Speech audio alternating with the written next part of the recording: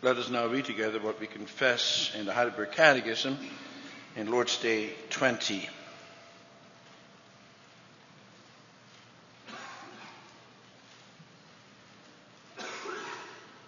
There we find God's word summarized as follows. What do you believe concerning the Holy Spirit? First, he is, together with the Father and the Son, true and eternal God. Second, he is also given to me to make me by true faith share in Christ and all his benefits, to comfort me and to remain with me forever.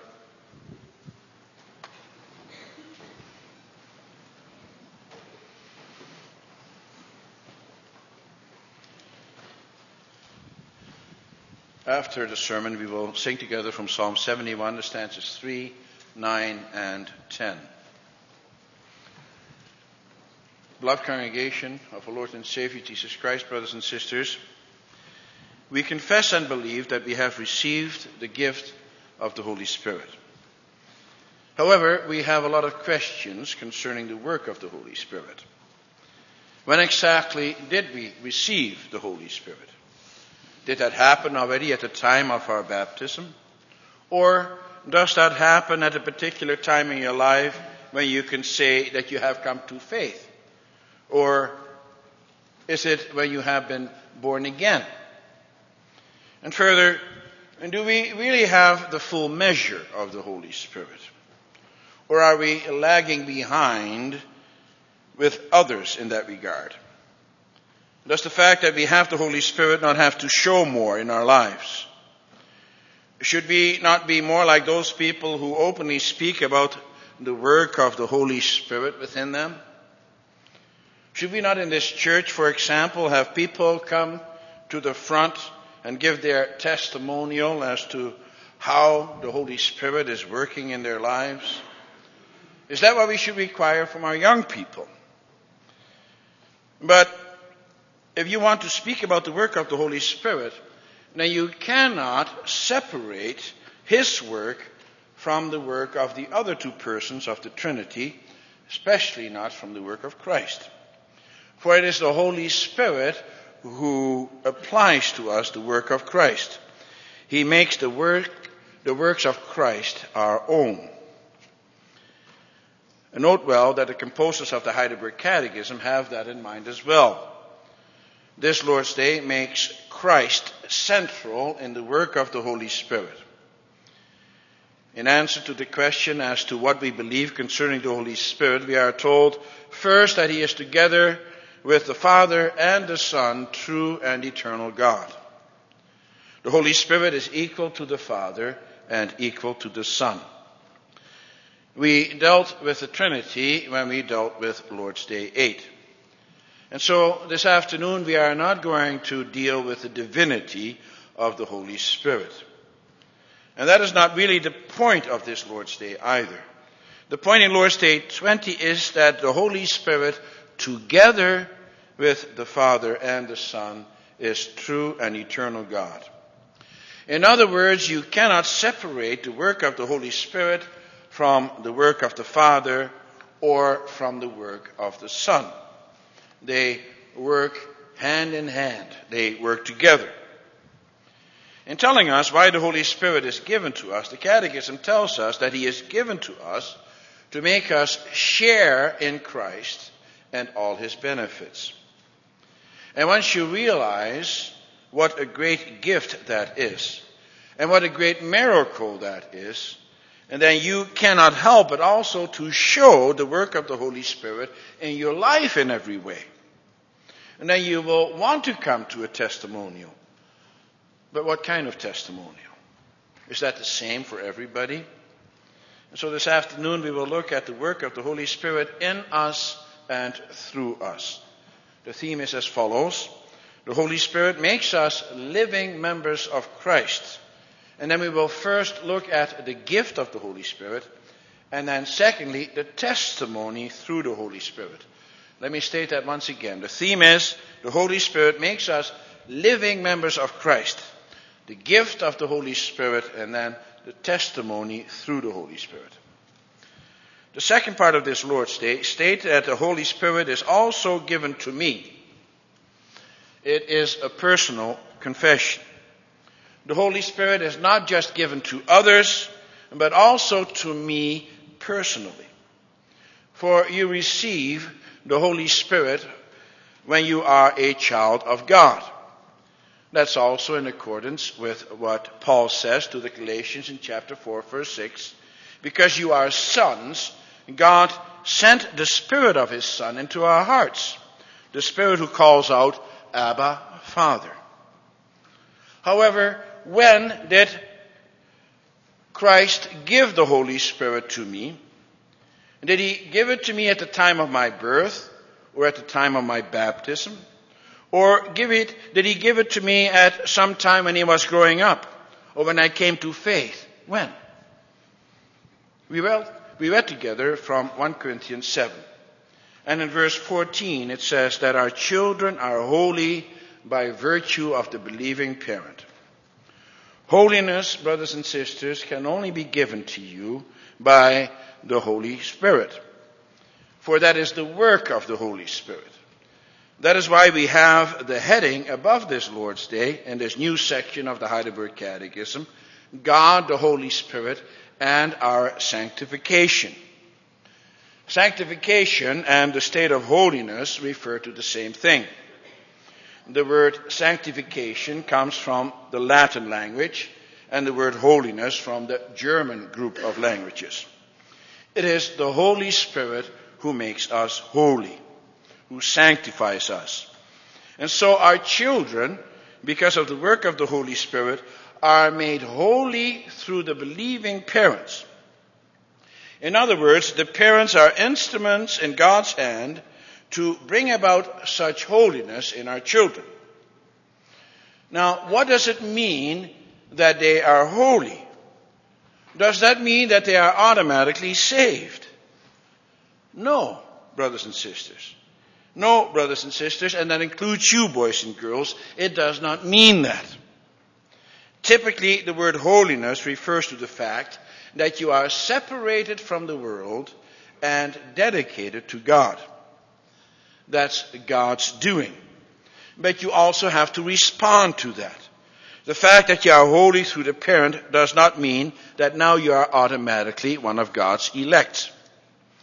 That is obvious from the context in which this passage of 1 Corinthians 7 is given. It says that the unbelieving husband also has been sanctified through the believing wife. It is clear, however, that an unbelieving husband cannot and will not be saved. Not as long as he remains an unbeliever.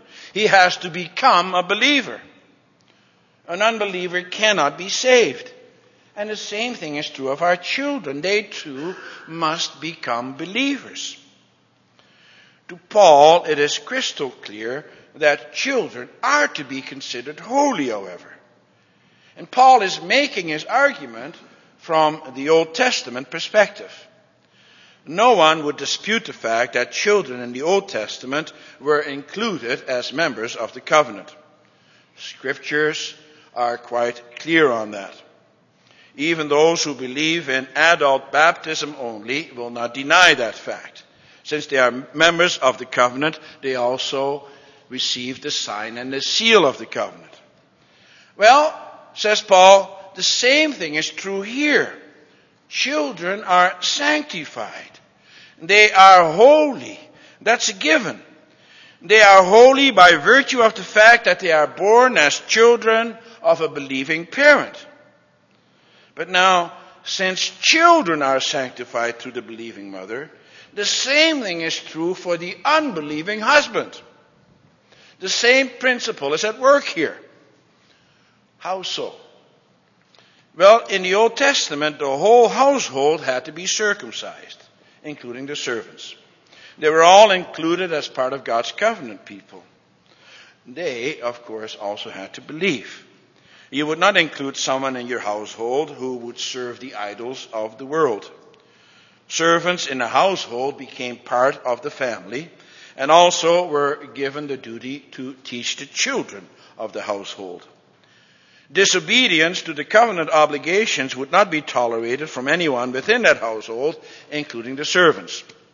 That is clear from Leviticus 24, where the son of an Israelite mother had an Egyptian father who blasphemed God's name with a curse. And this young man was put to death. It says in Leviticus 24, verse 16, anyone who blasphemes the name of the Lord must be put to death. The entire assembly must stone him, whether an alien or native born. When he blasphemes the name, he must be put to death. You see, this young man had been brought up in a believing household. He had been taught by his mother about God. He has been taught about his will. But in spite of that, he rejected God. And the Lord God does not leave that unpunished. And now, Paul uses that Old Testament principle of the covenant in the New Testament situation. Paul says the children of believers are made clean. They are holy. Even if only one of the parents is a believer. The Holy Spirit who works through that one parent accomplishes that. He purifies you. He sets you apart. He puts God's word into your hearts. Think about it, brothers and sisters, boys and girls. The children receive the sign and the seal of the covenant through baptism right after they are born. And do you know what promise is given to them, to our children? The promise is given that the Holy Spirit will dwell in them and make them living members of Christ, imparting to them what we have in Christ, namely the cleansing from their sins and the daily renewal of our lives. It's a promise. And parents, when they bring their children to the baptismal font, confess that even though the children are subject to all sorts of misery, even to condemnation, that they are sanctified, made holy in Christ. Believing parents do not give birth to heathen children. And by virtue of the covenant, they belong to Christ. They are God's children. They are Christians. Think about what happens in a Christian home. As soon as little children start moving about in the home, we start teaching them proper behavior. Don't touch.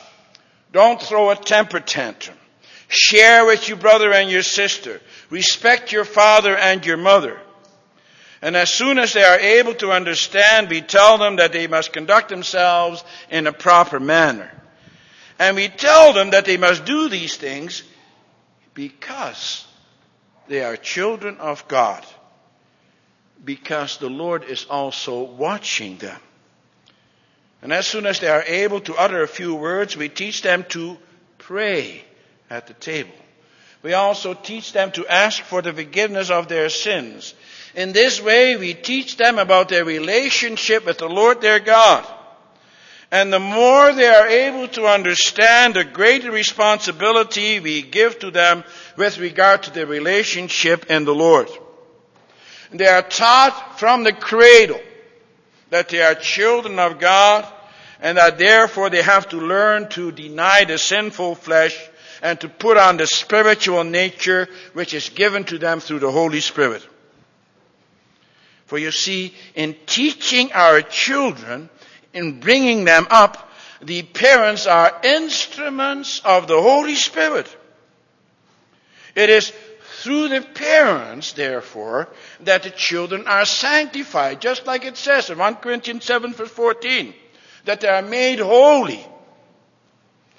And that is why, as parents, you have such a great responsibility over against the Lord in the bringing up of your children. For how does the Holy Spirit work? The Holy Spirit works together with the Word. You cannot separate the Holy Spirit from the Word. And who is the Word? The Word is none other than Christ Himself. He is the Word become flesh. And after His death and resurrection, He ascended into heaven. And He gave us His Word together with the Holy Spirit. That does not mean that the Holy Spirit does not work outside of the Word as well, of course.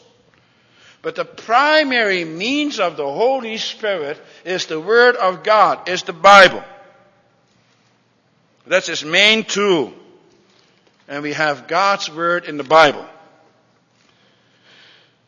Boys and girls, I hope you're listening to this as well this afternoon. Do you know how wonderful it is that God has made you part of a Christian household? That he have given you parents who love the Lord? For what do your parents do? Well, your parents teach you about God, don't they? They teach you about God, how you relate to him. They teach you how to have a wonderful life where God is in the center. And they teach you to avoid harm. Do you know who wants to harm you? Hurt you? Satan wants to hurt you. Satan wants you to do all the wrong things. He wants you, for example, to disobey your parents. He wants you to do whatever you feel like doing.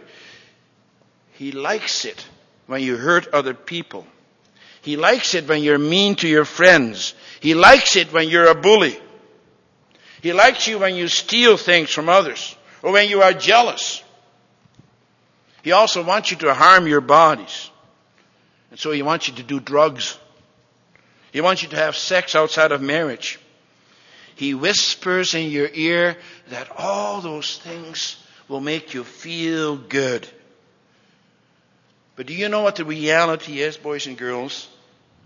Well, those kinds of things are going to hurt you deeply. They are especially going to hurt you in your relationship with the Lord. And also in your relationship with your parents, with your friends, and with your relatives, with all those who want to do the right thing. Satan especially wants to take you away from the Lord, your God. And now the Lord God has given you parents to avoid that kind of harm.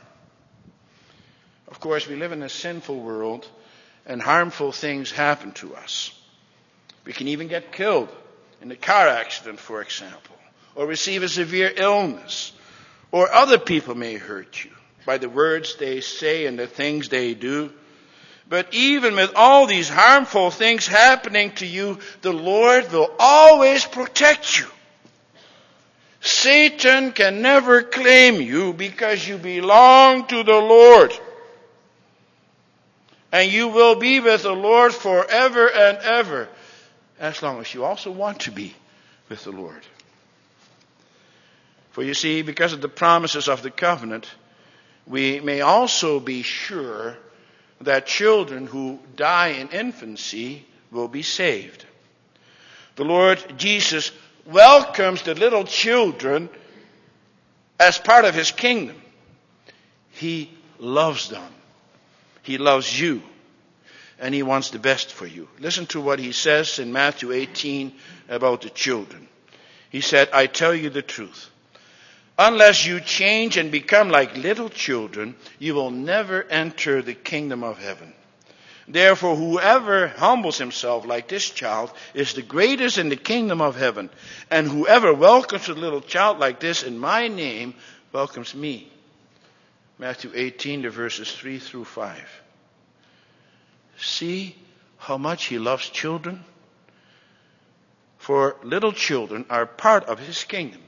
And you do not have to doubt that. That's also what we confess in the Canons of Dort, chapter 1. Article 17, where we read, therefore God-fearing parents ought not to doubt the election and salvation of their children whom God calls out of this life in their infancy. We may have our questions about this and wonder how even a little baby who has never been able to respond to the work of the Holy Spirit through the parents could be saved. But that's what God promises. He says the promise is to you and to your children, and he keeps his promises. And what is that wonderful promise? It is the promise of the forgiveness of sins and the life eternal. It is the promise of salvation. And that's what the Heidelberg Catechism is speaking about when it says that it makes me by true faith share in Christ and all his benefits. And these benefits are clear from the passage we read in Romans 8. In the chapter just before that, in the last verse, Paul laments the fact that he is such a sinful person. He says earlier in that chapter, even though he has his mind set on doing the law of God, he finds that he is unable. He says, wretched man that I am. The very thing that I want to do, I do not do. I have the desire to do what is good, but I cannot carry it out. And then he ends that chapter by saying that I myself in my mind am a slave to God's law, but in the sinful nature a slave to the law of sin. In other words, he continually wants to do the right thing, but he finds himself to be incapable. But then he comes with a cry of triumph in chapter 8. He says, therefore there is now no condemnation for those who are in Christ Jesus. Oh, brothers and sisters, boys and girls, don't we have a wonderful and awesome God? What an enormous comfort there is in these words. Doesn't God's mercy and kindness and compassion and greatness move you? At least that's what it ought to do. That's what God requires from you. He also wants a testimony from you. And that brings us to the second point. Paul says in Romans 8 verse 15 that you receive the spirit of sonship. And that by that Spirit, namely the Holy Spirit, we cry, Abba, Father. Of course, anybody can take the name Father on their lips. Also unbelievers. But that's not what Paul means. Paul is referring here to the intimate relationship between a father and his child. And that is what is expressed when you say, Abba, Father. When you say that in trust, because you trust that's the kind of relationship you have with him. In this life we have only one earthly father or one earthly mother. We do not call anybody else our father or our mother. When we use that name, we at the same time express the close bond that there is between parents and children. Well, that is also what we do when we call upon our Father in heaven. Then we express our closeness to him. And then we highlight the wonderful relationship we have with God in heaven. It is only through God, the Holy Spirit, that such a relationship can be expressed. For the Holy Spirit applies to us the work of the Lord Jesus Christ. It is only because of the Lord Jesus Christ and his holy obedience that we can be called children of God, and that we can also call God our Father in heaven. Little children often brag about their parents. How big and how strong their daddy is and how smart he is. And they also brag about their mother, what a wonderful woman she is. When children get a little older, that wears off. For they will then also see their weaknesses and limitations. But there is no weakness, there are no limitation with your Father in heaven. And so you and I, through the Holy Spirit, must also, so to speak, brag about our Father in heaven. And you have to do that whenever the opportunity arises. When your coworker, for example, speaks to you about the beauty of creation, then you can rightly attest to the fact that your Father in heaven is the one who made it all. There you have an opportunity to speak about it, to speak what's in your heart. Indeed, your testimony about being a child of God or being part of his creation should always sound forth from your lips. You should always be ready to make a testimony about God. Let me ask you, do the people with whom you come into regular contact, do they know that the Holy Spirit is within you? That you are a Christian? Do you look for opportunities to speak to them about what lives in you? Paul says in Romans 8 verse 5 that those who live in accordance with the Spirit have their minds set on what that Spirit desires. When you are in love with someone, then you set your mind on the things that he or she desires. Then you think about your loved one, especially when you're first in love. You think about your loved one and what gives him or her joy. And then you do your best to please him or her. That's what your mind is set on. You think about it all the time. Parents do that with their children. And they provide for their needs and they think about how to bring them up, how to provide for them spiritually and physically. They think all the time about how they can fulfill their children so that they also can learn to love God and to love others. Proud parents also like to show pictures of their children to others and to tell them about all the things that they have accomplished. Well, did you know that that is what God does with us? He loves us. And He shows that in so many wonderful and different ways. And therefore, He wants you to do the same with regard to Him. He wants you to brag about Him to others. And to tell others how He is involved in your life. However, to speak about these things is not the only way to testify about your Father in heaven. Your whole life must be a testimony to Him. For words can also be cheap.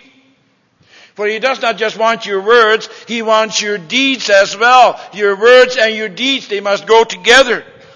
He wants you to show in your life, that you are a child of His. And that you are proud to be a child of His.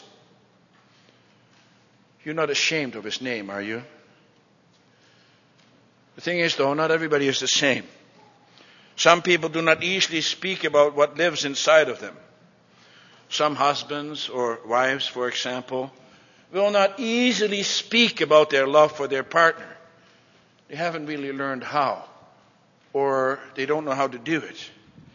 They can't speak even about their love, or not very easily, to their children. But does that mean that they do not love them?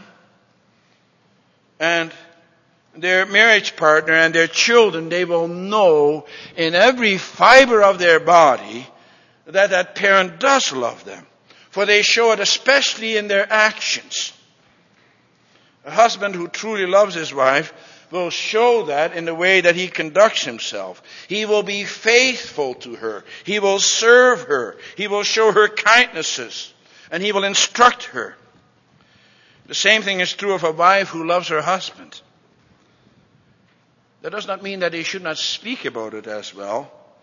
But with some people, such words may be few. They show more by their actions than their words. And if you truly love your children, then you also show that in the way you serve them, in the way you instruct them, also in the way that you admonish them and discipline them. Those are all acts of love. It's also the way it is with us as Christians. It is true that not everybody is as able to speak about what lives inside of them as others. They may not speak so easily about all the things that the Lord God has done for them. They either can't just find the words, or they are too shy. That doesn't mean, of course, that they should not speak about it. Oh, yes. But just because they show their love more through the actions than through their words does not mean that they don't love the Lord their God. They show their love in the way that they do, for example, by being faithful in their church going, by coming to church every Sunday, twice even, by being involved in church life, by showing kindnesses to their neighbors. And then when the opportunity arises, they also tell them that they are Christians. And that is why they do these things. That makes an enormous impact on others. And that is why we should be drawing people in through you, through the members. If you truly love the Lord, then you also live in accordance with the fruit of the Spirit. Then you are kind and patient and full of love. Such words and actions, brothers and sisters, boys and girls, are the fruit of the Spirit, of the Holy Spirit. The Catechism says that He is given to me to remain with me forever. Wonderful. When you have been brought up in a Christian home, when you have been brought to church since your youth, and taught in a Christian school, and given catechism instruction, and then the words of the Holy Spirit will take root in your heart. And if then you live in accordance with those words of the Holy Spirit, then throughout your life you may be assured that you are indeed one of God's children, even during times of darkness. Sometimes we go through periods in our lives where God is all but absent from us, or at least so it appears. That's what happened, for example, during a time of the life of David. He sinned against God with his sin against Bathsheba. For quite some time, David felt that God, the Holy Spirit, had been removed from him. He also sings about that in Psalm 51 and Psalm 32. But God kept tugging at his heartstrings. And through Nathan the prophet, He brought him back into the sheepfold. He brought him back into a relationship with Him. God's Holy Spirit did not leave him. And what a child of God David was and is. And that's also what we pray for as we pray for our children, for those who are in danger of losing their salvation. That they do not reject that work of the Holy Spirit that was begun in them already when they were a child. They have to respond to what the Holy Spirit has done to them. And if they don't, they will indeed lose that sanctification. They will lose the Holy Spirit. But in the meantime, you have hope, because they have been sanctified through the parents. They have been brought up in Christian homes. But for us who try to live in accordance with the Holy Spirit, God promises that He will be with you forever. His own words will continue to live in our hearts and in our minds. And they will instruct us and encourage us and comfort us as we make our way through life. And then with our whole lives, we will be a testimony of God's work in us and through us. What a wonderful gift the gift of the Holy Spirit is. The Holy Spirit makes us share in Christ and all His benefits. There is no end to the riches that we receive through Him into eternity. Amen.